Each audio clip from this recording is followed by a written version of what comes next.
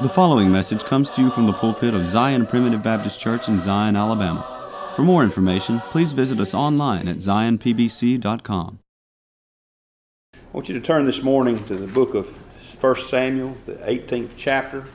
We're actually going to grab a few verses in the 17th chapter.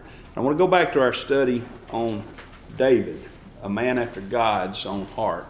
We said when we began this study that we feel like it's important that if there is someone in the Word of God that's called a man after God's own heart, apart from the Lord Jesus Christ, we ought to explore his life, because our striving should be toward Christ. Our standard is Christ. He's our ruler, if you will. But we'll never make it to the level that Christ was. We'll never measure up when it comes to the Lord Jesus Christ. But we have encouraging accounts in the Word of God of real men and real women who really lived and really served and really tried to do some things to serve the Lord. And we read about David as being a man after God's own heart. We saw back over in the 16th chapter where David was anointed by God to be the king in place of Saul, who was still seated on the throne. But from the moment God anointed David, Saul had been rejected, and David was in fact the king in the mind of God. Now, he did not, in fact, take the throne, as we've seen. In fact, what he did was he continued to serve. And that's one of the characteristics of a man after God's own heart, is he has a servant heart, and he continues to serve, even in the face of adversity, even in the face of maybe things not going his way or not going the way he thinks they should. He continued to serve. And we read in the 17th chapter about David's great victory over Goliath, and how that these two giants met on the field. One was a giant in stature, the other was a giant in spirit. And they met on the field there, and David slew Goliath in the power and in the Spirit of God. And today I want us to move on, and I want us to look at the aftermath of his victory. The aftermath of his victory. Now notice what's happened. David has won a great victory. It wasn't just he had won some victories in the past. He'd been out on the hillside and alone, taking care of the sheep, and the lion and the bear came, and those were great victories, but nobody would really know about those victories unless David went out and promoted himself. Now today, I suppose what we would do in politics is if I went out and won a great victory, I'd start putting out a press release and say, hey, let me tell you what I did over here. Did this. I've done that. I'm sorry to say I've done that. There's reasons to do it other than just promoting yourself, but that's what David would have had to do there. He would have had to promote himself, and the only time he actually mentioned it is when it was relevant to his fight with Goliath. But he had won great victories, but now he's won a great public victory. We learned when we talked about David in the 17th chapter that his victory over Goliath did not begin there that day in the valley of Elah. It began on the hillsides of Judea when he was herding those sheep that everybody else was too important to herd, and he was taking care of the daily things. His daily walk with the Lord was important. Child of God, if you want to slay giants, you got to learn to shepherd sheep. Okay? You got to learn that you've got to be able to go out there and on the daily grind and be faithful. If you're faithful in a few things, God will make you faithful in many things. You see, it's not the great victories that define you, it's the daily walk that defines you. And there's a saying that I heard. It says, for every 100 people who can survive adversity, there's only one who can survive prosperity. You know the problem we got today in America? We're too prosperous. You know why in Africa?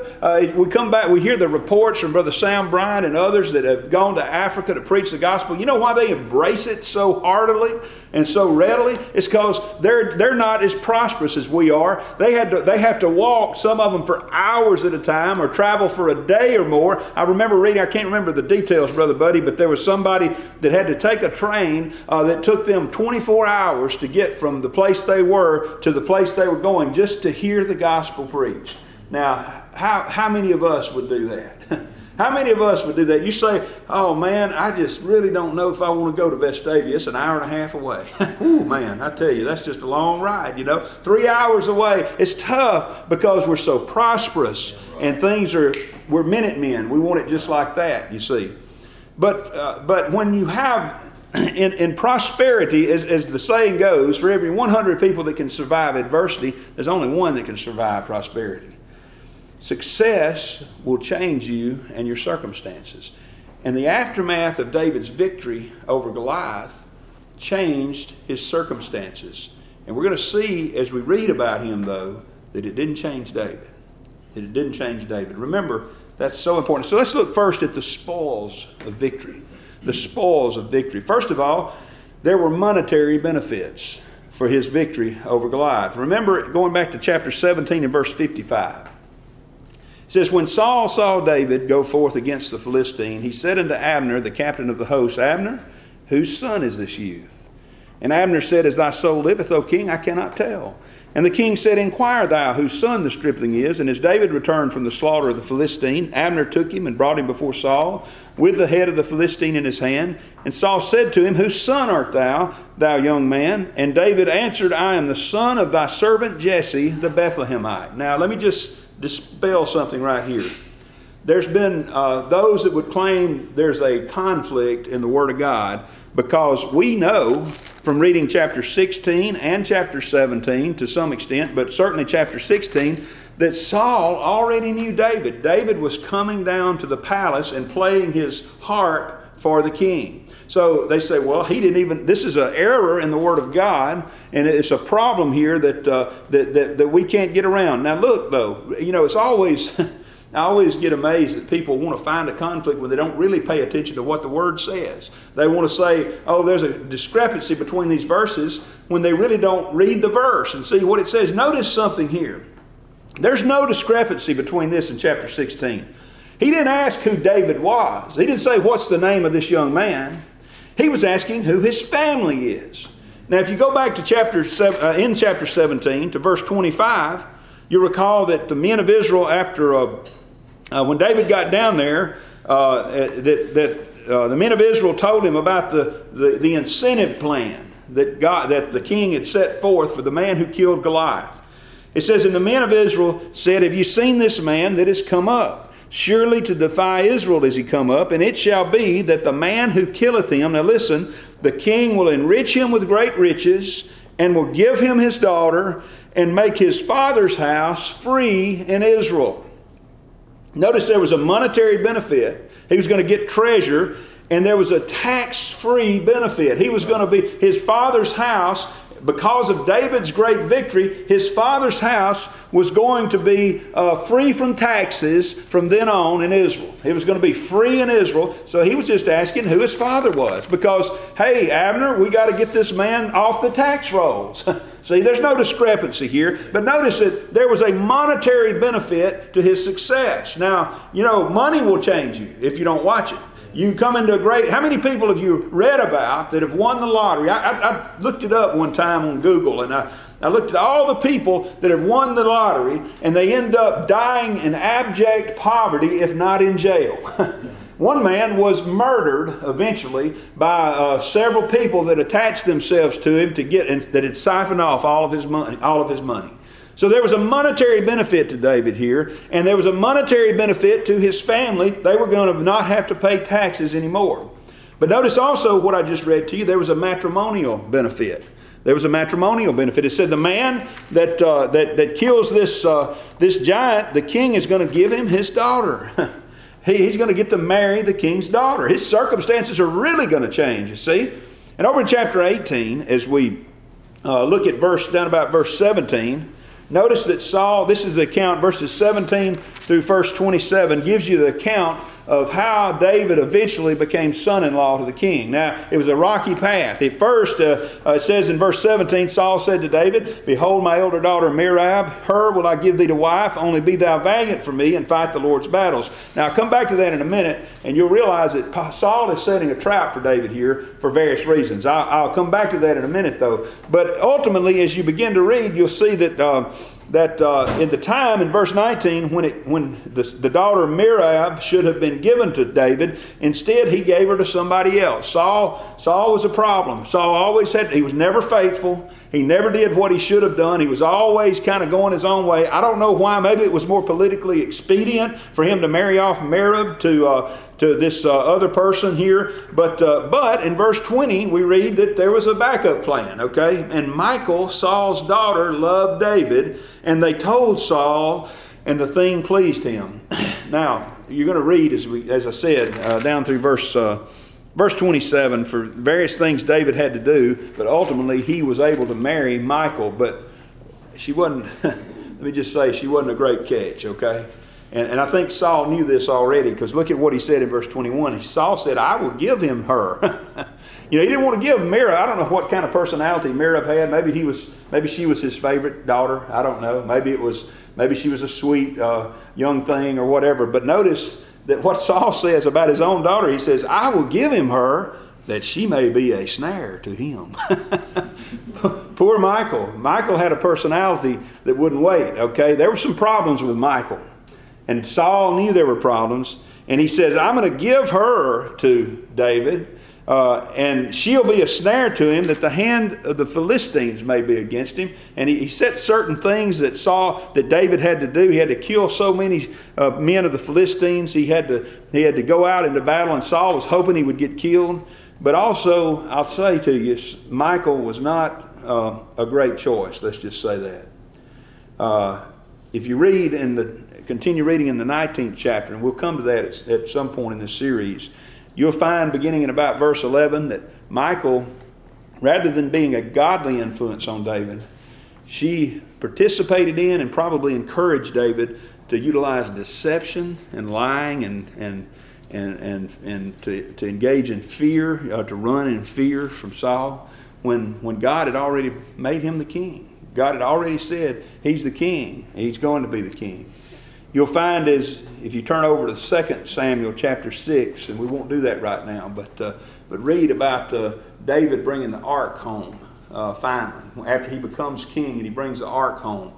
Michal wasn't a very supportive spouse. Now, I grant you, David doesn't appear to be the ideal husband either. We'll read about that, unfortunately, as we go along. That's one thing I love about the Word of God. It doesn't just glorify the men and tell the good stuff. It tells the bad as well.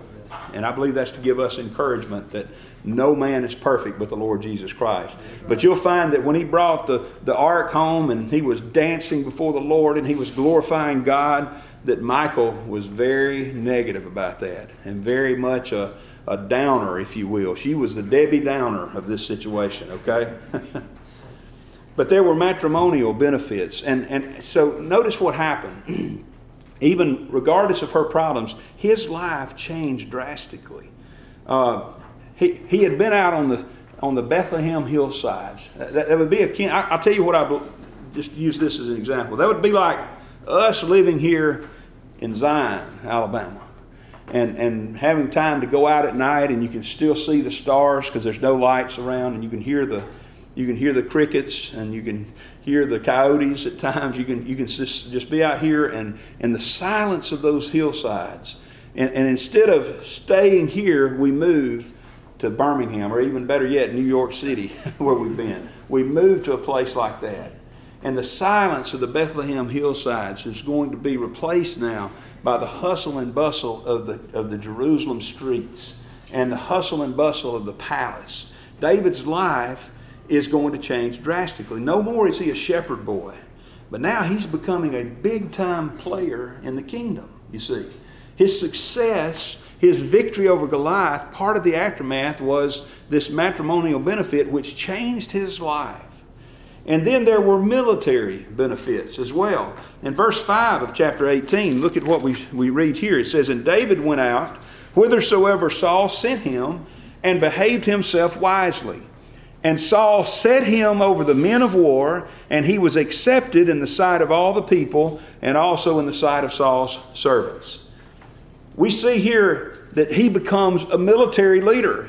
He's actually set over all the men of war, and he became famous, and his fame and fortune is about to give him some problems. He's in the limelight now. And now songs are being written about him. And he's becoming a household name. Listen to what verses 6 and 7 tell us. And it came to pass, as they came, when David was returned from the slaughter of the Philistine, that the women came out of all cities of Israel, singing and dancing, to meet King Saul with tabrets, with joy, and with music, instruments of music. And the women answered one another as they played, and said, Saul hath slain his thousands, and David his 10,000s. That was a new hit song in Jerusalem. That was a new song they were singing. I can see Saul walking around the palace one day, and he's standing around there, and he hears somebody humming over here. One of his says, "What are you singing?" Oh, they have to catch themselves, because they're singing not about Saul and his 10,000s, but about David and his 10,000s. See, David has become as famous, if you will, as Saul has. And it's going to cause him problems. Now, he's become a household name. The paparazzi, if you will, are coming around him now. And they're trying to get his autograph, if you will, and that sort of thing. Now, let me just say to you, few people can survive this kind of fame. There's very few people that can survive this kind of success. There's a verse of Scripture in 1 Corinthians 10 and verse 12 that says, "Let him that thinketh he standeth take heed lest he fall." Just about the time you think that you're something, you better remember that you're nothing, you see. And notice what David did. Look at verse 5. And there's 3 times this phrase appears. It said, David went out whithersoever Saul sent him and behaved himself wisely. In verse 14, and David behaved himself wisely in all his ways, and the Lord was with him. And look at verse 30. It says, and it came to pass, and down in the verse there, that after they went forth, that David behaved himself more wisely than all the servants of Saul, so that his name was much set by. That word wisely there means to be or to act circumspect. The basic meaning means to look at or to give attention to. And the idea here is it gives the connotation of insight or comprehension. And verse Jeremiah chapter 9 says, "Let not the wise man glory in his wisdom, but let him that glorieth glory in this, that he understandeth and knoweth me." And here it's talking about the idea of not just an intellectual thing, but the idea of being wise. See, there's a difference in having wisdom and being wise. If you have it up here, that's fine. But if you don't implement it in your life, it's not any good to you. David behaved himself wisely. And the spoils of victory didn't really affect him too much, because he behaved himself wisely and the Lord was with him. Now, the spoils of victory are one thing, but I want you to see the strains of victory. The strains of victory that occurred after his victory over Goliath. Now, first of all, after this victory, David gained a new enemy. He found a new enemy.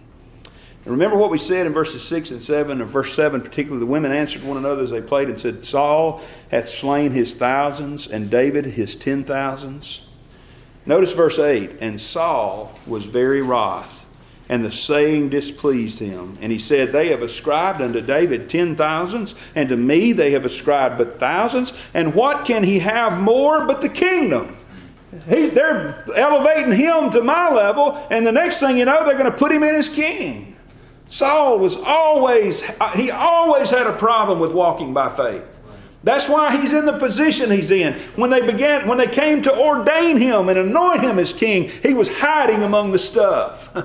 He was distracted by the things of the world. He had a problem with faith from the very beginning. All through his kingship, you see his struggle with faith. He sacrificed when he shouldn't have.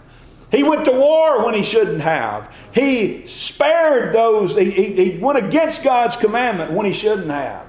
And now we have the situation where, and you remember in chapter 15 and verse 28, Samuel told him, the Lord hath rent the kingdom of Israel from thee this day, and hath given it to a neighbor of thine that is better than thou. I think Saul had an inferiority complex. Even though he was king, he had an inferiority complex. You know, I guess I would too if God told me that I'm going to take it away from you and give it to somebody better than you. You know, it's not because he had any innate nature that was better than Saul's. David was a sinful man. David had a sin nature just like Saul did. But the difference is that David tried to serve God. He tried to overcome his sin nature and walk by faith, whereas Saul always walked by sight. Always. And Saul, we read, it says in verse 9, Saul eyed David from that day and forward. Jealousy arose. Jealousy arose between friends. Because, you know, we're told in verse 21 of chapter 16, it says, and David came to Saul. This is when Saul summoned him to play for him and stood before him, and he loved him greatly, and he became his armor bearer. There was a love between Saul and David. And, you know, David had come to Saul's aid when he needed it. When Saul was in sin and he wouldn't deal with that sin, and they tried to gloss it over by getting this musical therapy going here, where he said, okay, instead of repenting and trying to do the right thing, Saul, his servant said, just call David and let him play for him because the music will help him. You know, I found that to be the case. Have you not? There are times when I'm in a rebellious state against God, but I can listen to some singing, and I can do it, and I can feel a little better for a time. When really what I need to do is deal with that rebellious state, but it's a lot easier just to listen to music. You know, it's not easier just to put on a CD. Saul should have dealt with that, but David came and helped him, and he loved him, and there was a good relationship there. But how many good friendships have been ruined by jealousy? You know, one of the things we talk about so often, Brother Buddy and I and Brother Tim and the others around, Brother Mackey tells us about it often, how in the past there were problems in the primitive Baptist communities around this area, and it all stemmed back to preachers being jealous of one another. And that it's not just unique to primitive Baptists. It happens in other places. How many times do you see where a preacher says, I'm not going to preach that person. They might like him better than me. You know, I want to tell y'all something. I hope you like Brother Buddy better than me. I hope, because I like Brother Buddy better than me. I love to hear him preach a whole lot better than I like to hear me preach, okay? I love to hear others preach. There shouldn't be any jealousy among folks. And jealousy will ruin a friendship. It'll ruin it. And it ruined it here. David found a new enemy, because Saul slipped into suspicion, jealousy, and ultimately it turned into hate. Notice that in verse 10 and 11, he tried to commit attempted murder. It says that it came to pass when the evil spirit of God came upon Saul, David was playing for him. It says in verse 11, Saul cast the javelin, for he said, I will smite David even to the wall with it. And David avoided out of his presence twice. You got to wonder about David's thinking there, twice. Oh, no, I won't throw the javelin at you this time, David. Come back and play for me some more, I got a little sense, but anyway.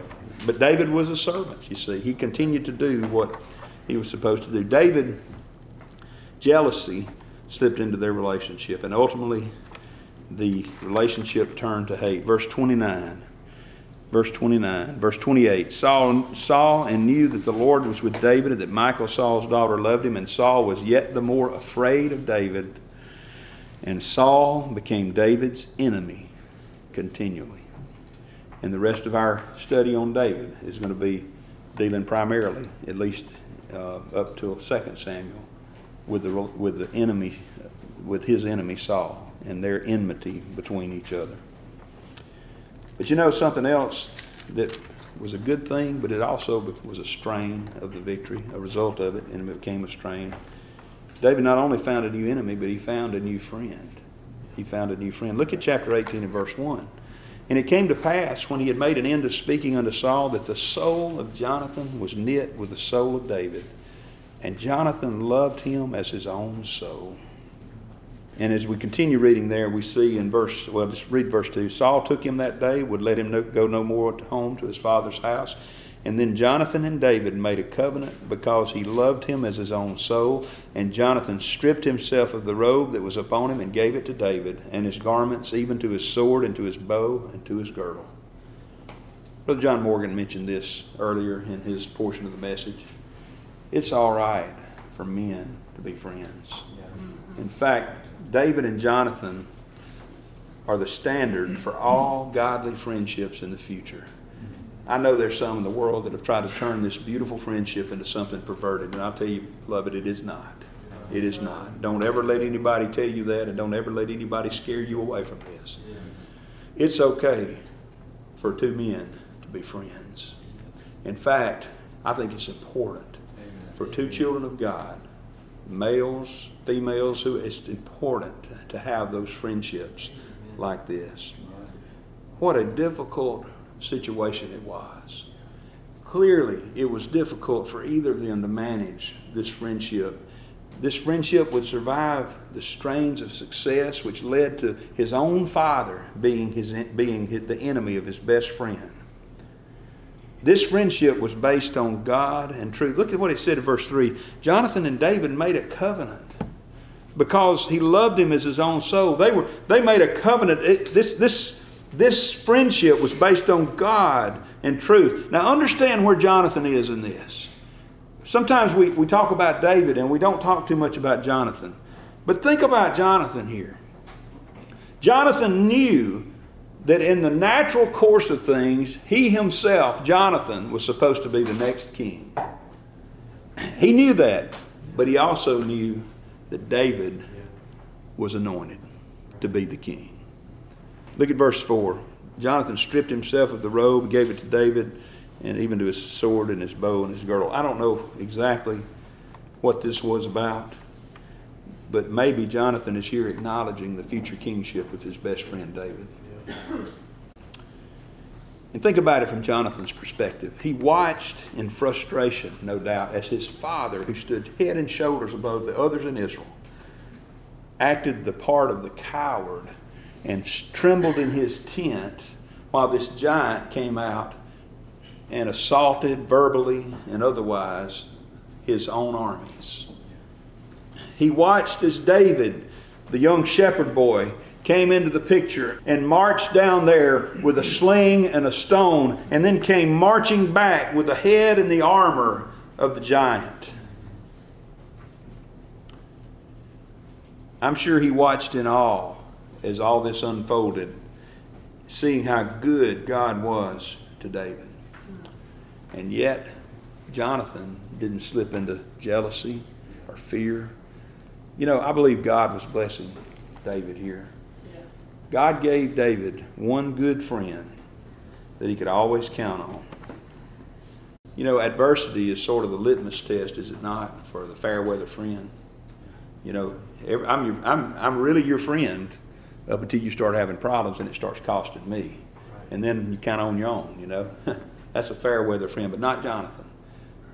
As we continue to read this, and I'll tell you, it breaks my heart. As I read this today, it almost moves me to tears thinking about what's going to happen here. These two best friends will ultimately be separated by the sin of one of them's father. David found a new friend. All right, let's close this out today with some lessons here. First of all, David was able to survive the aftermath of his victory by refusing to be changed by this success that he had found. He was the same after Goliath, as he was before Goliath. You know, he had a submissive servant heart. He did whatever Saul told him to. We read in verse 10, he continued to play for the king. Yet he was the war leader, and yet when Saul said, hey, I want you to go slay Philistines, I'll go do it. He behaved himself wisely. Then he said, but now I want you to come in here tonight, I want you to play on the harp for me. Just go back to what you were doing before. He did it. He even did it twice. He even did it the second time after Saul had tried to kill him. David had a submissive servant heart that did not change after the victory over Goliath. Secondly, I believe David was able to survive this victory, survive his success, because he didn't take credit for any of it. You remember what we read in the 17th chapter? Even when he was talking to Saul, even when he was facing Goliath, he said, God is going to do this. God is going to do it. It's not me that's doing it. I'm just a little shepherd boy. I don't have the ability to do it. I don't have the power to do it. But God is going to do it through me. And whatever we do, we're going to do it for the glory of God. He was the least impressed of anybody by his victory over Goliath. You ever had a case like that? Ever had a situation where you won a great victory and everybody was patting you on the back, but you knew in your heart of hearts that it wasn't you that did it. It wasn't because you were so great that you really, I've been in that situation where I almost stumbled at the end. It's coming into the finish line, so to speak. I almost stumbled and dropped the ball. I felt like I was like the guy that you've seen those reels, those highlight reels, and on YouTube maybe of football games where the guy intercepts the pass and he runs down to the 1 yard line and fumbles the ball right before he scores the touchdown. That's the way I feel to be many times. But God blesses me sometimes to get the ball across the goal line, you see. And those times I'm least impressed of anybody. And that's the way we should be. That's the way David was. Now sometimes, don't get me wrong, I get lifted up in pride too. Oh, look at me. Look what I've done. Nebuchadnezzar, look at great Babylon, which I've built. Look at all the things I've done. Usually those times are the times when I don't win very big. The Lord teaches me a lesson. But David was the least impressed of anybody. He didn't read his own press clippings, okay? I've heard it said that you're never as good as they say you are. I like that. But now also, the flip side of that is, and I also like that, is you're never as bad as they say you are either. So you need to remember that.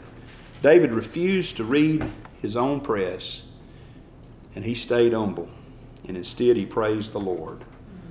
We're going to see in David's life that there are times when he continues to be faithful to God. There are times when he fumbles the ball. But in general, the path of his life is, I can do all things through Christ which strengtheneth me. And I say to you this morning, there is no limit to what we can do when we give God all the praise and the glory for it. We thank you for listening to today's message. For more information, please visit us online at zionpbc.com.